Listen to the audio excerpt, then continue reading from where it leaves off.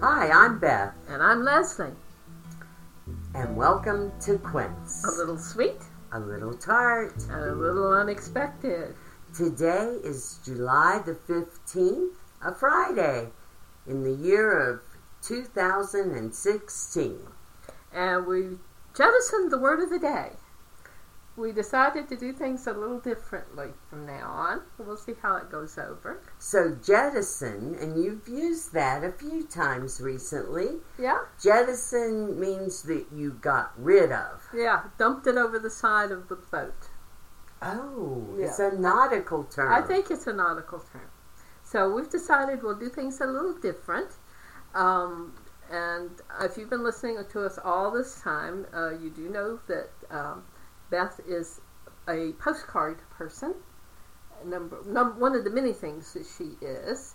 And I'm a hand spinner and hand knitter and into books and paper and all kinds of things. And we've decided we might want to talk a little bit more about that sort of thing for a while. Yes, we do have a passion for Yes. paper. Passion for paper and passion for knitting. And we really think that we can talk better about things we're really enthusiastic about. I think that's a great idea. So that's what we're going to do.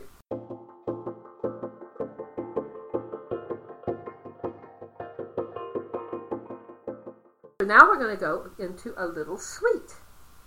And a little sweet is about projects. And I'm all about knitting projects and different things that knitting and spinning. I've just finished a hat shawl, and I'm in the process of making a little shawl called Reina with some unplanned peacock yarn. We talked about this last week. I have 3 more rows left. Oh, that's beautiful. It is. It's really, really pretty. It's an extremely easy pattern. I'll put a link to it on Ravelry. It doesn't look it. Yeah, I know it looks very impressive. But it's very, very simple. And it's got a really nice style, and the yarn that the pattern is for a variegated yarn. It's beautiful. Yeah, and this does have some slight variegation. I rarely make patterns over again, but I might make this one because it was so easy to do, and it also is so nice. Those would be nice gifts. They would be very nice gifts. Yeah. And the yarn is one of Unplanned Peacock's colors. It's called Gummy Shark. Beautiful. Yep. And it's really fun to knit with.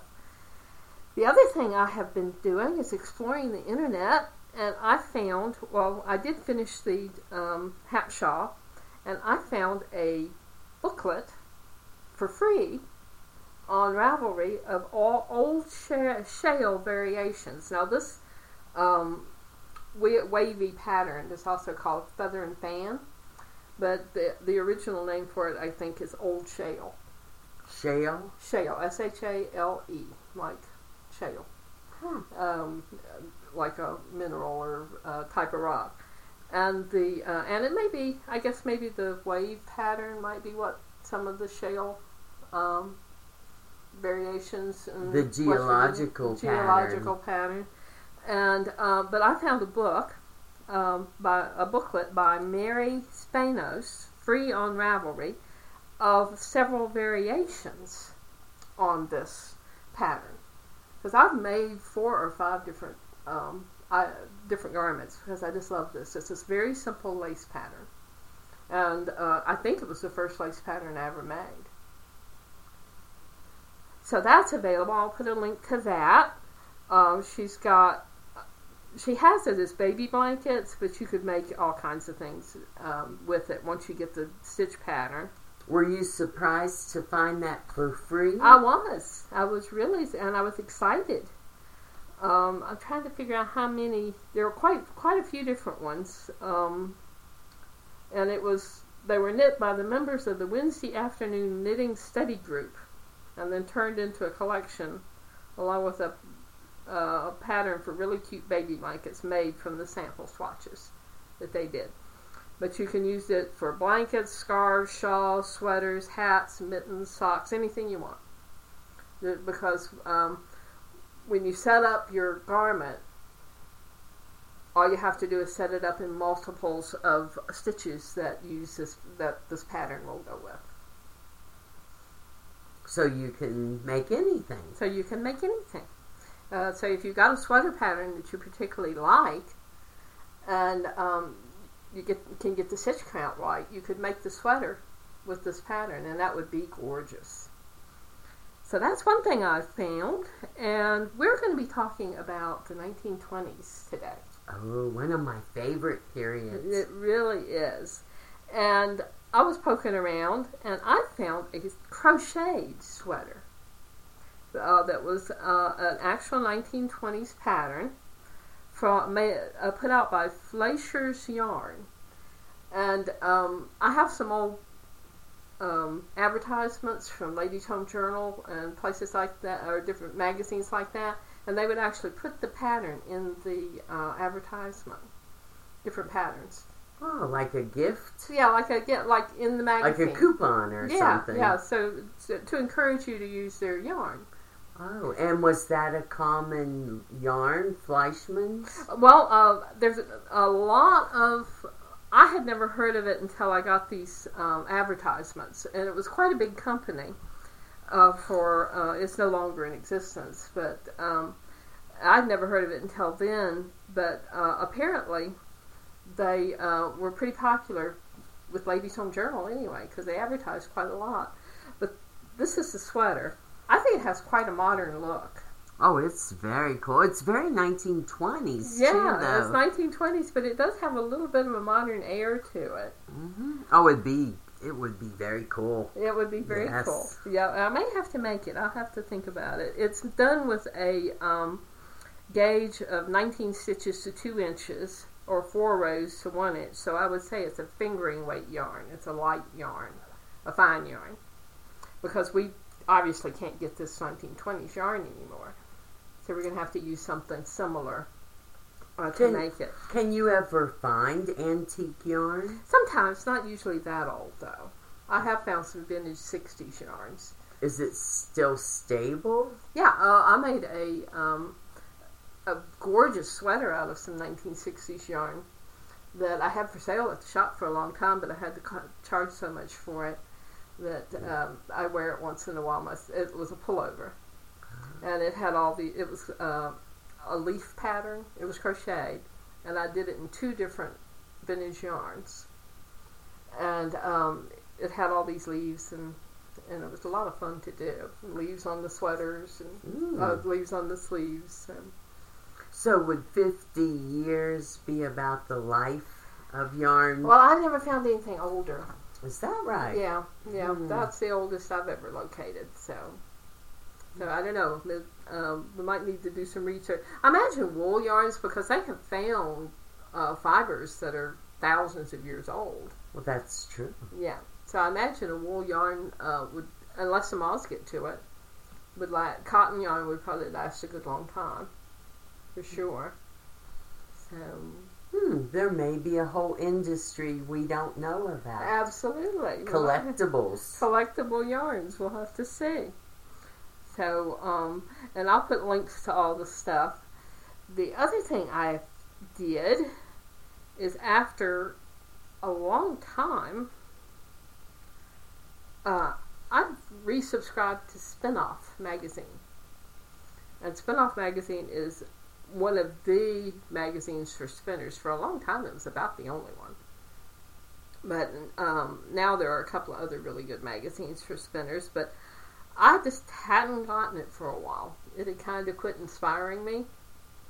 So I decided to subscribe again, and they changed it a lot in the, I guess, 4 or 5 years. But this is the summer 2016. And it has a lot more stuff than I remember from before. Well, how big is, I don't know, the whole collective of spinners? There's a lot of us there out must there. Be. There There's must a lot be of us out that there. you have more than one magazine. Yeah, there's another one called Wild Fibers. And I think there's a new one out there, and I haven't had a chance to investigate it. I will. But Wild Fibers is a whole lot about the actual animals. Mm-hmm. And they travel all over the world and find all these wonderful things. And the editor of Wild Fibers, had 2 articles in Spinoff this time. Oh. But yeah, there's quite a few of us around because I don't know how long Spinoff's been around, but I've been spinning for 30 years now, since 1984, 85, 86, somewhere in there. That's 30 years. That's 30 years, and when I really got back into it in 1999, Spinoff had already been around quite a while. So maybe with the whole back to the land movement in the 70s. In the 70s and whatever. Yep. So anyway, one fun thing that one fun article they had was fungus and fiber. There is a International Fungus and Fiber Symposium. What does that mean? I'm imagining, sweaters that make you itch. No, it's dyeing with mushrooms. Oh, that sounds very... Yeah. We picked mushrooms today, Really? the orange, the kind you eat. Oh, okay. Yeah. What are those called? Like shallots or something? Yeah. I kind of know, but... I'm sorry, I shouldn't have Yeah, said that's that, all right, except that's that they were such a gorgeous color. Yeah, well, I bet you could dye with them. I'll be darned. Yeah. So I thought that was just really, really cool. It's taking place in Canada this year. They do it every 2 years. And they have dyeing workshops and guided mushroom forays. Mm-hmm. Which would be just super cool to do. Yes. Yeah, and they're full up this year already. Because October's only a couple of months, and I don't know how many spaces they have for. But so if you want to do it, be planning for 2 years from now, because I think it would be an interesting thing for a natural dyer to do. But I don't know if you can see those colors. Oh, yes. The colors beautiful. are just marvelous. Oranges and reds. Yeah, and some grays and some really... I wonder if they have to be non-poisonous mushrooms, if it matters. Yeah, they didn't really go into details about the mushrooms they were talking about the symposium, but I think that would be very interesting to get involved in. And I don't know about the mordants. See, a lot of times with natural dyeing, you have to get really good colors, you have to use mordants that are heavy metals, which are not 100% safe for the environment. And I don't know, so that might be more poisonous than the actual mushroom. Wow. So, and then there's some great stuff you can buy. They tell you about new products in the fiber world, and they have some book reviews, lots and lots of advertising. Is it an online magazine? No, it's I downloaded the Kindle version. You can get it's print and ebook. Mm-hmm. Yeah, and I've gotten to the point where I don't love magazines laying around. Oh, me neither. Look at this house. Yeah, I just don't enjoy it. In fact, I didn't sign up for a magazine that I got a pretty good rate for because it was only in print. And I just couldn't bring myself to buy it. The world is changing. Yeah, so... Alright, and then we've got a really good article about how to avoid over-twisted yarn, if that's a problem that you have when you're spinning. It's a pretty good, pretty lengthy article and a lot of good advice. And I don't know if you remember... And I don't know if it got out of the fiber world, that there was a sheep in Australia that they found that had been loose by himself. They called him Shrek.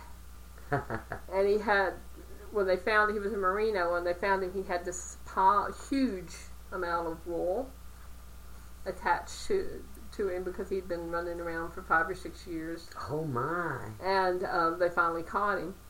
Well, there's an article on how that happens. It's basically about the differences between the American way of taking care of a herded animal and the Australian way of taking care of a herded animal. But they found 5 or 6 of these sheep. So what happens when they shear them? Well, it's usually just a big mess. But this last sheep they found had a fleece that weighed 90 pounds. Oh my, compared to... Maybe 10 or 12. 10. Yeah, yeah, normally. And one of the, there is a kind of a sidebar article in here. Some of a lady did get one of those fleeces from one of those sheep and how she did spin some from it. And the challenges there were. Because, of course, I guess most of Australia is fairly dry. Oh, yes. Yeah. So it's not like the biggest problem if you had a sheep here that didn't get sheared on time, and he would probably mold. Yes. And he'd probably get skin infections and fungus and some real problems there. And he probably would not live that long. So who knows how many of these sheep actually get away in Australia and they don't find because something got them or they just didn't make it. I would think the heat. The heat, would be a problem. But there's been like 5 or 6 in the last 6 or 8 years that they've found. And of course it makes the news. Right. Yeah. And then another thing about Australia is herding with helicopters. Mm-hmm. I don't know if you saw that when you were there. No, but I have heard. Stations, Yes, I've seen maybe some pictures of that. Yeah. Well, some of the stations are huge. Yeah, well, yeah, they were talking about the size of West Virginia.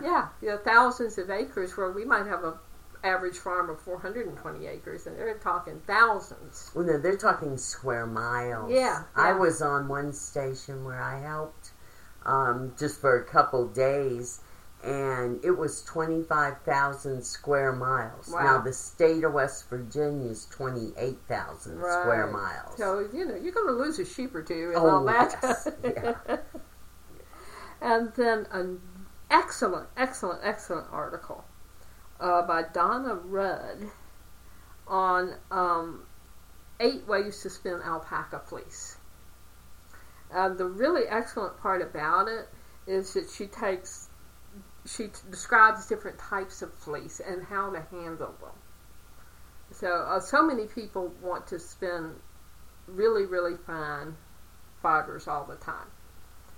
And what she's saying here is select a quality fleece, but be aware of that it's okay to get a quality fleece that's not quite as fine, and you can spin it this way to get this result, and a different micron. It's called micron counts, the fineness of the wool, of the fleece or of the alpaca, and she has a lot of different ways that she processes it by hand and gets it ready for spinning, and a cute alpaca with hay on his head.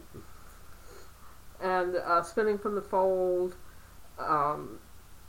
doing it on combs, doing it on carders, just a lot of different ways to deal with it. And that was an excellent, that was my favorite article in here, because she brought up a lot of good points. Now, if it's not as microfine or whatever, does that mean that it's not as comfortable to wear? Well, with alpaca, it's going to be soft. Right. Now, when you're talking, there's a huge difference in sheep's wools. You can get a merino that is so fine that you would think it was alpaca, all the way to the coarser stuff that you'd make rugs out of. Mm-hmm. But all of it has its place. Oh, yes. So... And then there's a fun article, Spinning Tales in Northwest Laos. Laos? Uh-huh. And Cambodia. Yeah, and there were a whole lot of, they went into this northern part of the country interested in the fiber. And they actually found a traditional funeral going on. And the son of the man that died agreed to allow them to take pictures and film so that he could preserve it. It was something that is not happening much anymore. So that he could preserve this tradition for his children and grandchildren. Wonderful. And so there's a picture of the coffin. Oh my, interesting looking coffin. You'll have to put a link to Yeah, that. I'll put a link if I can find a picture. And it's made by hand. Almost looks like a bassinet. Yeah, or a ship. Yeah. Mm-hmm. And it's made by hand. The color and fiber have a lot to do with the funeral. They wrapped the body in a shroud that was red, if I remember rightly. Yeah, in the traditional thing. And they put white handkerchiefs on certain places. So it was really interesting. And, of course, we like the stories because we fell in love with Colin Cotterill's Dr. Siri Talbot. How do you say that? I don't know, but you're doing a good job. We found out, our friend Kathleen found out about these books, I don't know, it's 3 or 4 years ago. And I found them at the Floyd Library and just blazed through all of them. The main character it takes place in communist Laos in the late 1970s. And the main character is the only coroner for the entire country. And he has some very entertaining secondary characters, and there's a murder in each one. They're delightful. They're delightful. In fact, I need to read more. So yeah, I've read them all. Were they hard copies at the I Floyd got them or e-books. online? I got ebooks, but I bet they have them at the. Will Floyd you Library. hook me up on my Kindle? Yeah, we need to do that. Yeah, because it's really, really fun. So that's another thing we'll talk about. And there's lots of other things. There's how to make a pelt out of, how to make a rug out of a fleece rather than a sheep's skin. They give the how to do that. And I'm going to make this Chinese tile scarf, so I'll talk more about that later. Lovely. But it's a beautiful lace scarf, and I've got some really nice yarn to do with that. So, growing indigo in Indiana. Say that 3 times fast. Yeah. But indigo's beautiful stuff. We're going to be talking about 1920s. There's a article on Karakul sheep. And this is a breed of sheep. It's a very old breed from Russia, I think. And the interesting thing about it, it's probably the oldest breed of domesticated sheep. In the 1920s, they used to make Persian lamb collars and things. It came from these sheep. Oh. Yeah. It was the pelts. And the grown sheep has a coarser texture. And it's almost like what we call a hair sheep. And so some of the wool probably isn't usable at all, but the rest of it you could use for outerwear and rugs. And they're getting it's a heritage breed, but they're getting fairly popular, and they're kind of pretty. Oh, yes. Who knew? Huh? Who knew all these different sheep? But they do have a picture of it's another word, Astrakhan. How do you spell some of that? Astrakhan. That was the other thing they called it. They called it Persian lamb or Astrakhan. And Persian lamb I've heard of. Yeah, I had too. And so it was and you can picture in your mind those 1920s ladies. Oh yeah, with that fur collar. Mm-hmm. Mm-hmm. And they actually, the sheep, the lamb, right when it's kind of dreadful, really. The lamb, right when it was born, they would kill it and take the fleece. Ooh. Because he get the short, and that's the only time it was fine and curly. My goodness, so that must be why they quit doing it. They're not doing it anymore. Yes. Yeah. Wow. Well, it wouldn't be very cost effective. No, that's true. You know, so unless they were very expensive. Yeah. I imagine they were. I imagine they probably were. Yeah. So there's also a rerun of the Oyo de Dios shawl. And I made one, and I cannot find it to save my life. But it's a really fun motif style. You knit the motif, and then you knit a different direction, and you knit back and forth, and then you make the rest of it. It was a lot of fun to do it. I couldn't find it, which makes me mad because I want to know where my shawl is now. And then they go over people that do hand spinning for a living in other countries. That was a really good article. And a lot of the people that are doing it are working through American distributors. Or American distributors have gone to these other countries and set up these workshops for women to be able to make some money. So it's probably almost 100% women. Almost 100%, yeah. And they're really, it's not like sweatshop type stuff. Mm-hmm. It's these people are getting a larger percentage of the money than they would otherwise. And maybe even working from their own homes, working or from their in own a village homes with their children right there with them. Mm-hmm. Yep.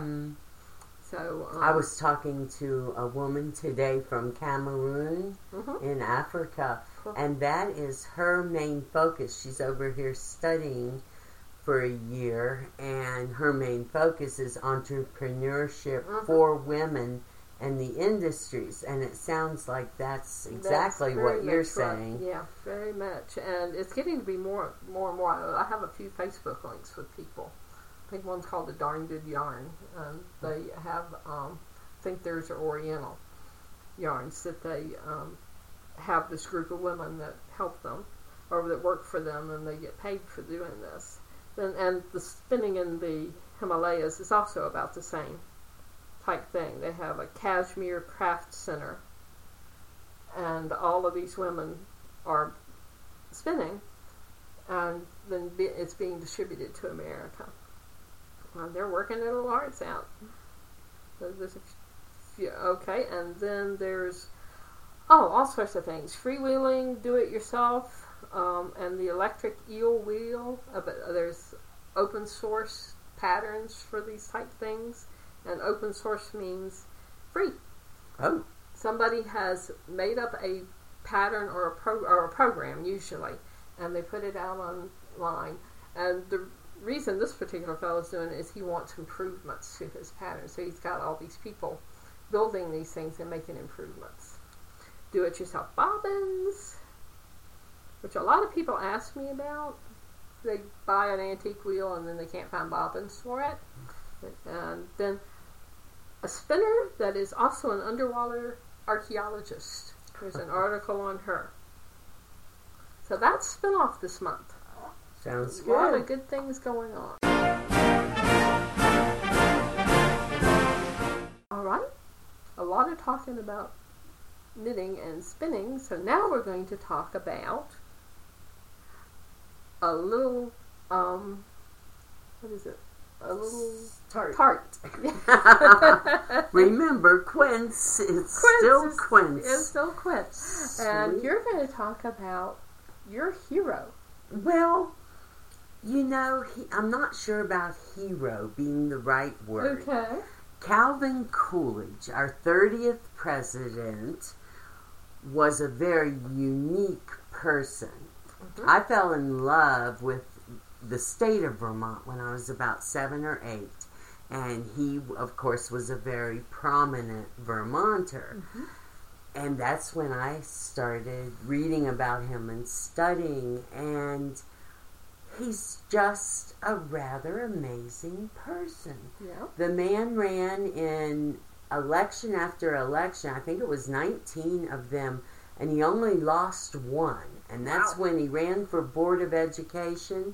And he didn't have any children yet. And a few people told him that's why they didn't vote for him. Oh. And other than that, he always won. He never put down his opponents. That just was not his style. Right. And I like that a lot about him. He was the only president born on the 4th of July. Uh-huh. Yeah, 1872. And he died when he was 60. Oh. But yeah, just a very interesting. Young, yeah. Yes, it was young. I know. Mm-hmm. Yes.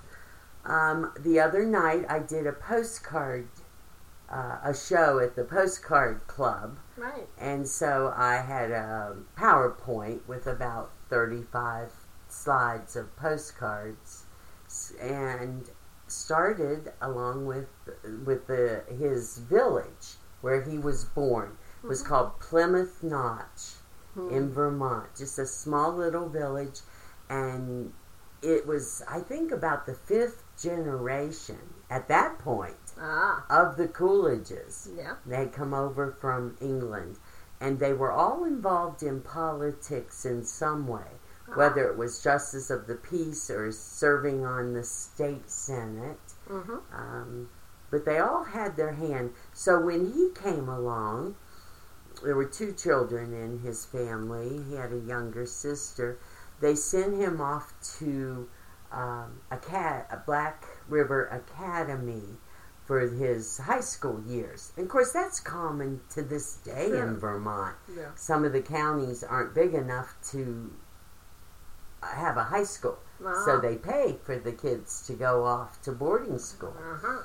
And so he went to Black River and then went to Amherst College in Massachusetts and apprenticed after that as a lawyer. Yeah. So that's what started with him. So in my postcard show, I showed postcards of all those different places. Yeah. The Academy and at Amherst, in Northampton, Massachusetts, where he ended up, his home, his boyhood home, as well as, and this is another thing interesting about him, he was a true Vermonter. He really didn't like to spend money. And so even right up through the time he was president of the Senate in Massachusetts and was lieutenant governor, they rented their home in Northampton. It was a big house, but they rented one half of it. And he always said, well, yeah, why not? You know, of course, he'd hop on the train and go off to Boston. And he never really had his own place until after he left the presidency. And in 1929, they bought their first house. Wow. Isn't that funny? Yes. Yeah. So was he a lawyer? He was a lawyer, but he got into politics pretty fast. Okay. Yes, and started, just moving up the ladder. And he was governor of Massachusetts at the time he was elected to run as Harding's vice president. So, yeah, most people had never heard of him. Of course, he was known as Silent Cow. Yeah. He was very reticent. He was not somebody that talked much. On the other hand, he married Grace Goodhue, who was from Burlington, Vermont. And she was a graduate of University of Vermont, way back, turn of 1900s, turn of century.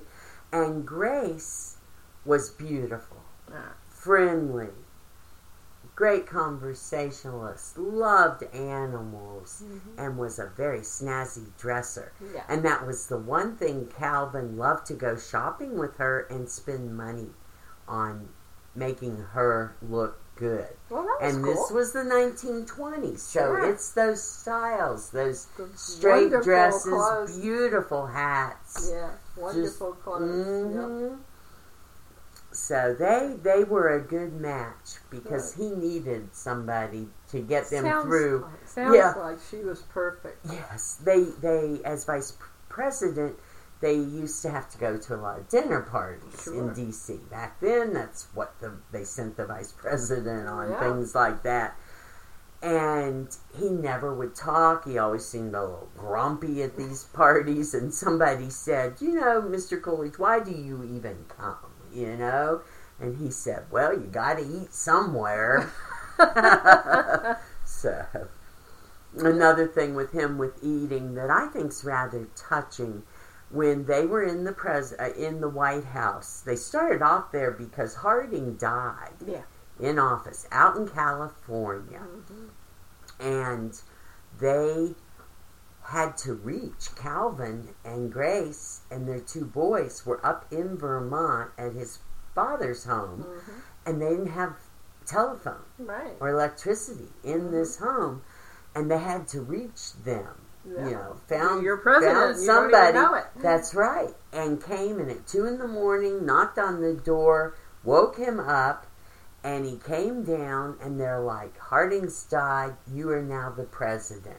His father happened to be the Justice of the Peace, so he swore him in. Oh. He's the only person who's ever been sworn in as president by his father. Oh, that was sweet, though. Wasn't that? I thought that's special. Yes. And then typical Calvin, he said, "Well, I guess that's all," and he turned around, went upstairs, and went back to bed. Of course, the next morning things started getting crazy, and they ran a telephone line, and by the day after that, they were on the train and back to Washington. Back to Washington, And then he did win re-election then himself in 1924. But I was talking about the food. Yeah. One night, late at night, I guess he couldn't sleep, and you know how the president's family's up on their own floor of the White House. Well, he had wandered down in his night clothes, perhaps. That's how I envision it. To the kitchen at the White House. And he was fumbling around in there. And I guess the housekeeper heard something and happened to be around. And she came out and found him. And she's like, "Mr. President, may I get you something?" And he said, "Gee, I think I could just have a little piece of cheddar cheese." So she fixed him a plate. And yeah, sure. Yes. Unassuming. Very unassuming. His presidency, a lot of things happened. Well, there was. I'll tell you what. Things that I do like about him. He was very much always for women's suffrage. Yeah. Because all that was going on, prohibitions, the aftermath, and the aftermaths of World War I. Right, yes. And the changes in women's status. Yes, and he was very much a fan of civil rights. Yeah. I guess, I'm not sure that's not the term they used at that time, but he said the black soldiers that served in World War I, it was disgraceful how they were treated. And he always was a big proponent of that. And the American Indians. That was very important to him. While he was in them, he made them citizens of the United States as well as citizens of their tribal nation. I didn't realize that. Isn't that interesting? Yep. So there were a whole lot of things he did. Now, some of the things that I have trouble with was he was very much a capitalist, pro-big business, which, I don't have a problem with that. But when it came to federal money, he withheld it, especially the big flood of 1927 that devastated.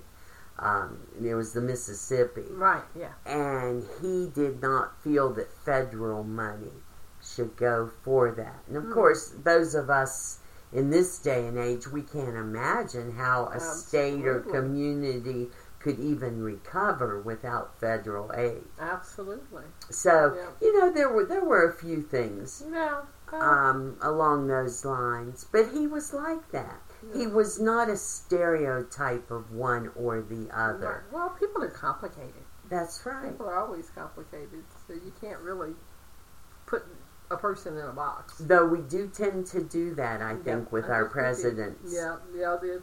This particular person has this as a heritage and that. So.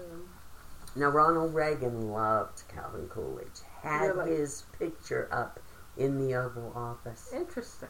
It is interesting. Because most people pretty much considered him, Coolidge, a rather ho-hum. Nothing great, nothing bad.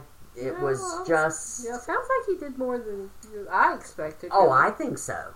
So. And there's been... But after Reagan revived him, some really good books have come out on Coolidge. Yes. Okay. If you ever want to borrow any of my Oh, okay. You have a collection. Coolidge of Library. Okay, I do, yes. That's cool. And on the First Ladies, and some Yeah. books on Grace, too. Yeah, she's the one that had the Norwegian Elkhound. Yes. Yeah. Oh, she loved dogs. She had Yeah. beautiful Yeah, dogs. I've seen some wonderful pictures. And of she that had dogs. a fluffy white, big white, what are those called Was it a too? Samian? Like a Samian, Yeah, that yeah. type. And they're the only first family that ever had a raccoon as a pet in the White House. Oh, yeah. That's a little different. Mm-hmm. Yeah. Mm-hmm. I have a Norwegian Elkhound, that's why. Yeah. Named him us. So. Mm-hmm. That's And they exactly- love their horses too. Horses, too. He had one called Mistletoe. Oh. And when I showed a postcard of him on it the other evening, somebody came up afterwards and asked if it was a Morgan horse, Uh-huh. which, of course, is a Vermont breed. Yeah. And I did not know the answer to that. Yeah, So, I'm not sure if you could tell by looking. well, this person seemed to think Yeah. that Yeah. it was, but Yeah. she knew a lot more about horses than Yeah. I do. Yeah. So No. that's the fun thing about giving a talk. Yeah, it was Are the possible. questions? Yeah, isn't it? absolutely. Mhm. Yeah, and this was for your postcard club Yes. in, at Price. At the Yeah. Reynolds Homestead. Yeah. We have met monthly for 15 years now. Which is awesome. Isn't that awesome? Yep. We became postcard and collectibles Ah, last year because postcards, even though I know that there are still a lot of people who collect, the numbers are going down. You Right. talked about your periodicals with spinning. For decades, there was Postcard Collector Monthly, the magazine, Mhm. that would come, and I would sit right down and read it. I mean, I was so Yeah. excited to Sure. get it every month. It went out of business. Oh, Yes, and now there's, a paper and collectibles yeah. and paper postcards, but it always includes things, like comic books and, Yeah. I mean, perfectly good things, but Yeah, not what but I'm not interested. totally postcards. Not yeah. totally There's still bars postcard Yeah. news, but Yeah. it's not quite the same. Oh, Yeah. But postcards as an industry, there are still the big shows, as Oh, you yeah. know. You've gone with me before yeah. There's to several sell big it. shows. Mhm. Have a big one in Richmond, and Yeah. Well, I know there's a big November. one in New York. oh yes, Although I wouldn't dream of trying to bend at it, but it would be cool right, to see. and Orlando. oh, okay. In fact, in Florida, there's pretty much a postcard show every weekend Wow. in January into February Uh-huh. in Central Florida. Yeah. When I lived down there, that was That's where like you paradise. lived. Yes, to go to the shows. Yes, Absolutely. yes. Very cool. Mm-hmm. So I will, give you some postcards we'll to show some scan, pictures take that we can pictures, show. Yep. and I don't want to take up too much time on No, that's on fine. Calvin Coolidge, but I certainly, it's like I talked about 45 minutes with while I was doing the presentation, and that time went so quickly. Oh, sure. Well, it's interesting. Well, I hope so. I hope so. Here was a neat quote Yeah. that Calvin Coolidge said that I think is rather pertinent for today. Yeah, I think you're right. I sometimes wish that people would put a little more emphasis upon the observance of the law than they do upon its enforcement. Good points. Yes, he's a very moral person. Yeah, good point. Very, For sure. very moral. I like that about him. Yeah. Now, his mother-in-law never liked him. Oh, Poor guy. Oh, yeah, they were very strong Democrats, the Goodhues yeah. in Burlington, and they always said, oh, Yeah. no, that Republican Coolidge. Yeah. Yes, Get even him. when he was in the White House, she's like, I don't know if he'll ever become much, Ah. I mean, she thought her daughter could have married better, so Aw. it's funny. But Grace would just keep the peace, because that's the it kind of sounds person. It sounds like she was treated well, and she certainly had an interesting life with him. Oh, yes. Now, did yes. she live considerably long Longer. after him? Yes, she lived until, I think it was the late 1950s or maybe even 1960s. She was a big baseball fan. She Ah. seldom missed a Red Sox game. Cool. Yes, they'd let her throw out the ball sometimes. Ah. She was considered their like number one fan. Yeah. She was a teacher of the deaf. Oh. Yes, that was her career and what she was doing when she and Calvin met. No. Yes, and got married. I think it was 1904, 05, that period. But that was her career. Cool. Yes. Well, I wish they'd had more time together. Yes. Your son. Well, when their son died, while they were living at the White House, he was playing tennis in tennis shoes without socks, and he rubbed a blister, got infected. No penicillin or anything back then, and he died. That really was hard. I mean, they had 2 children, John and Calvin, and young Calvin. But John lived to the year 2000. Really? Yeah, he was a big force in Vermont into getting Plymouth made into a state historic site, and it's a fun place. If you ever go to New England, go up and spend a day in the village. The old cheese factory, the beautiful church, Congregational, the Union Church, the old store. Yes. Did the son have children? Or there's still descendants in the I think so. family? Yes, yes. He was married, and there's some people, but I'm not so sure that they're Coolidges. Yeah. Like daughters. Yeah. Okay. All right. Very interesting. So we learned something, and we've been on about the 1920s. We have a favorite TV show. Yes. It has nothing to do with Coolidge, except that it's kind of the contrast between the flapper era and the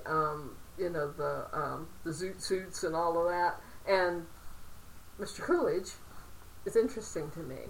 Because he was always considered rather retiring and staid, and and then all these flapper people around. Yes, It's very interesting. So we've been watching the Miss Fisher Mysteries. Aren't they wonderful? They're absolutely delightful. They're set in New Zealand, right? No, Australia. Melbourne, Australia. That's right. They're set in Melbourne, Australia, and it's just fun to see the clothes and the houses. Absolutely gorgeous clothes. Absolutely gorgeous, and the mysteries are entertaining as well. I've just started season 3. I went back to watch season 1 and 2 again. And this is on Netflix, of course, because I'm too cheap to pay for television. Yeah, I've watched them all. Yeah. Well, I just love them. I just started season 3 today, so that's what I do when I'm knitting.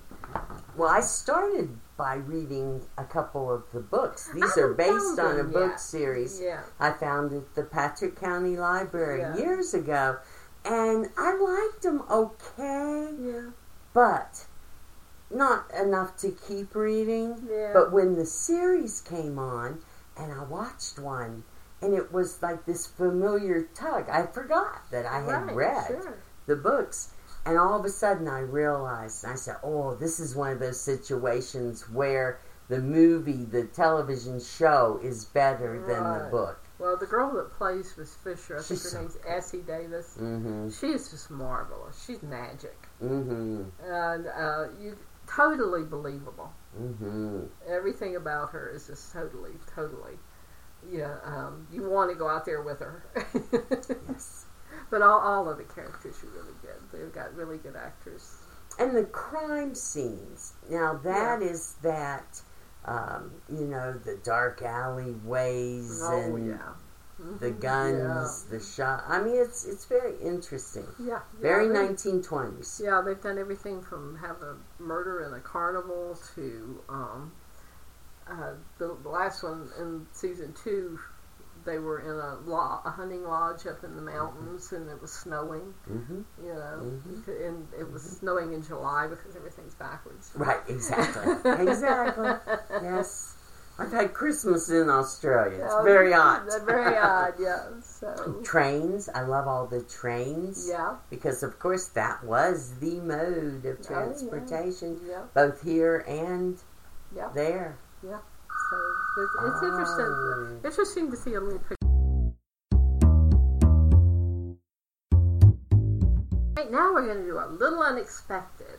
And this time, a little unexpected is going to be a book review about a book that was written in 1924 by an author that we both adore, who is Agatha Christie.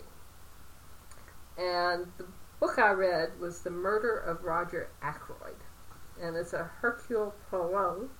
Oh, you said that so well. Oh, yeah. I've been dreading that. Yeah, well, it's, I think he's called everything from parrot to, I don't know what in this particular. It's set in an English village called King's Abbot. And I really like the description. And it may ring a bell for some people, because he says we have a railway station, a small post office, and 2 rival general stores. Able-bodied men are apt to leave the place early in life, but we are rich and unmarried ladies and retired military officers. Our hobbies and recreations can be summed up in one word: gossip. So, yes. Of course, it's a murder mystery, and it's we can't. If you've never read it, I can't tell you much about it without giving everything away. But the narrator is a Dr. Shepherd, which is unusual because he used his Hastings was usually they were in third person, but right. Hastings occasionally, who was Poirot's cohort, his Watson to Sherlock Holmes, his Watson, and sometimes he did first person. Yes, so that was odd for her to. Yeah, this was a real departure, and I think it was probably one of her better ones. Well, that's what they say. Yeah, I think it really was one of her better, because there is some of her twists can seem artificial to us now, because she really was a groundbreaker. Writing these mysteries. She was like one of the first, or if not the first, to come up with this genre type fiction. And so this twist that she put in it is really unique for the time. Well, and they made it into movies and, I mean, all kinds of things. Absolutely. And she was churning the books out at least one a year during that period in the 1920s. The Man in the Brown Suit, that was right around then. And a whole lot. A lot of the Miss Marples have that 1920s feel, even if they were written a bit later. Well, I guess the Poirot ones were her first. Yeah. And then she started intermingling them with Miss Marple. I think she wrote both of them at the same time after the Poirots. Yeah. Right. And then she had the Beresfords, Tuppence and Tommy. Yeah. Yes. Yeah, and they were a little later, I think. Yeah, probably so. She wrote one and set it in, the first one I remember reading, it was set, I guess, in World War One. Oh. It may have been set. Now it had to have been World War One. Yeah, it would. Yeah, because they were young spies. And then they just after World War One. That's maybe. right. Yeah, and then she wrote a later one after they were old. Yeah, which was interesting too. Yeah, she was something. And I probably have 30 or 40 of her paperbacks. Yeah. Right, just sitting in a collection. I always say Agatha Christie saved my sanity. Okay. After I went through a separation, and it happened in the summer, one summer, many, many decades ago now, and my son and I headed from Vermont down to Topsail Island in North Carolina. Yeah. And we didn't have very much money, but we were staying. We were going to be guests of my sister and her family at the beach. Yeah. And so we packed a few clothes, whatever money we had, 8 biscuits all the way down. We'd stop, and get... homemade biscuits, and I had a big paper bag, shopping bag, full of Agatha Christie paperbacks somebody had given me. Yeah. And I went and sat in my beach chair and just started reading them. I'd reach in the bag, read it, put it in a bag on the other side of the chair. Yeah. And I had read 13 of them. Wow. It had taken a couple days, Sure, you know. And my son was being taken care of and you know, whatever. But I was just in a fog. Sure.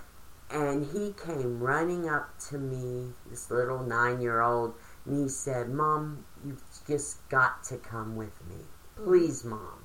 And I put the book down, and I was like, "I'll be back in a minute," type situation, and went running up the shore with him, and the turtles were hatching. Oh, my goodness. And we got to stand there in the line with, you know, other people gathered, and you stood perfectly still and formed 2 lines, and the turtles went down between the 2 lines and into the ocean. It was one of the most marvelous things I have ever seen in my life. Imagine. That was so amazing. between Agatha Christie and the turtles, I got my sanity back, and I was fine after that. It was like, yeah, come on, let's get going with life again. Yeah, life is starting. That's awesome. Yes. So Agatha is, and to this day, if I start to feel, you know, whatever, I say, "Oh, it's time to read an Agatha." Absolutely. Yeah. Yeah, I really enjoyed it. I haven't read any Agatha Christie in quite a while. Yeah, the books are packed away somewhere because I have them all. And when I was looking up things that happened during Calvin Coolidge's presidency, that one of the things is she had published, I think, 5 during the time period. Right. And so I picked this one out because I didn't quite remember it as well as some of the others. And then after I read it, I realized how good it really was and how much fun they are. So definitely Agatha Christie. You have some Agatha Christie quotes. Oh, I do. Well, I have one that's by her, and it's a Perrault one. Yeah. It is the brain, the little gray cells on which one must rely. One must seek the truth within, not without. Very good. Which is a very typical Perrault approach. All about the little gray cells. Yeah. Yes. And then this is a quote by Dylan Thomas. Poetry is not the most important thing in life. I'd much rather lie in a hot bath reading Agatha Christie and sucking sweets. Yes. Perfect. Which I do. I think that absolutely perfect. That is my ideal sometimes. In some of the later books, Agatha Christie put a character in that was a writer in the Perrault books. And she made her very eccentric, but I think it was herself. Oh. In a way, she ate apples. Oh, yes, okay. Yeah, she went around with apples all the time. And she had all this hair that would fall down. And she did all these elaborate hairstyles. But the funny thing about her is she had a detective who was Norwegian or something. And she said, and in the books, she says, "Why did I do this?" Right. So she well, he was Belgian. Yeah, Perrault was a Belgian detective, so I think which was odd. Kind of making up this. And she said he ought to be 120 years old by now because I've been writing about him so long. And she lived to, I think it was 1970, wasn't it? Yeah. And became a dame. Yeah, she's Dame Agatha. And she her first marriage was to the man Christie. And I think it was a disaster. Because she, there's in her autobiography, I don't think she even mentions it, but she actually disappeared. Oh, that's right. Yeah. That was a big like scandal 10 or 12 almost. days or something. Claimed she had amnesia, and she came back, or when they found her. There's a Doctor Who episode about that, by the way, if anybody ever wants. And the actress that played the part of Agatha Christie in this episode was perfect. Oh, really? I don't think I've seen that one. No, that sounds like a good one. It was a good one. And I love the actress. I mean, she was just perfect. And of course, it was a Doctor Who, and it was a crazy big bug, and that was why she had to black out. But it was really interesting. But that to this day is a big mystery. Yeah, they don't know why. What happened but there was to something. her? And maybe she just wanted to go away. I think she had found out her husband was cheating on her. Right. See, it was like me. It was like me going to the beach and losing myself in Agatha Christie. Yeah, I'm pretty sure. But then she married another man, and he was an archaeologist. I think his name was Madeline. And I think she had a happy life after that. And then she did write some of the books that were set in kind of in Egypt and some of the Mid-Eastern things. And that was because of him. But she's continued to go by Agatha Christie because that's how the name she had made herself famous. Sure. And there's been several good books out about her also. Oh, yeah. Mm-hmm. Yeah, I've read a couple of biographies, and I think she did, I don't know if it's an autobiography. I know there's been biographies. Yeah, and that she wrote. And so anyway, and I'll put a link to the Doctor Who episode. I can't remember the name of it. But we can Google that, I'm sure. I'll Google that and put a link. But I thought it was one of the better. I'm an old Doctor Who fan, but I do like the new Doctor Who. But this one, I thought it was one of the better ones of this particular doctor. Oh, yeah, that sounds good. All right, so it looks like we're about ready to wind things up. Well, this has been fun. Yes, and on my birthday, Leslie. On your birthday. Happy birthday, Beth. It's nice to share it with everyone out there in Quintsland. Yeah. All right, so our show notes are at quintspodcast.com. We're also on iTunes under Beth Almond Ford or Leslie Sheeler or Quince Podcasts.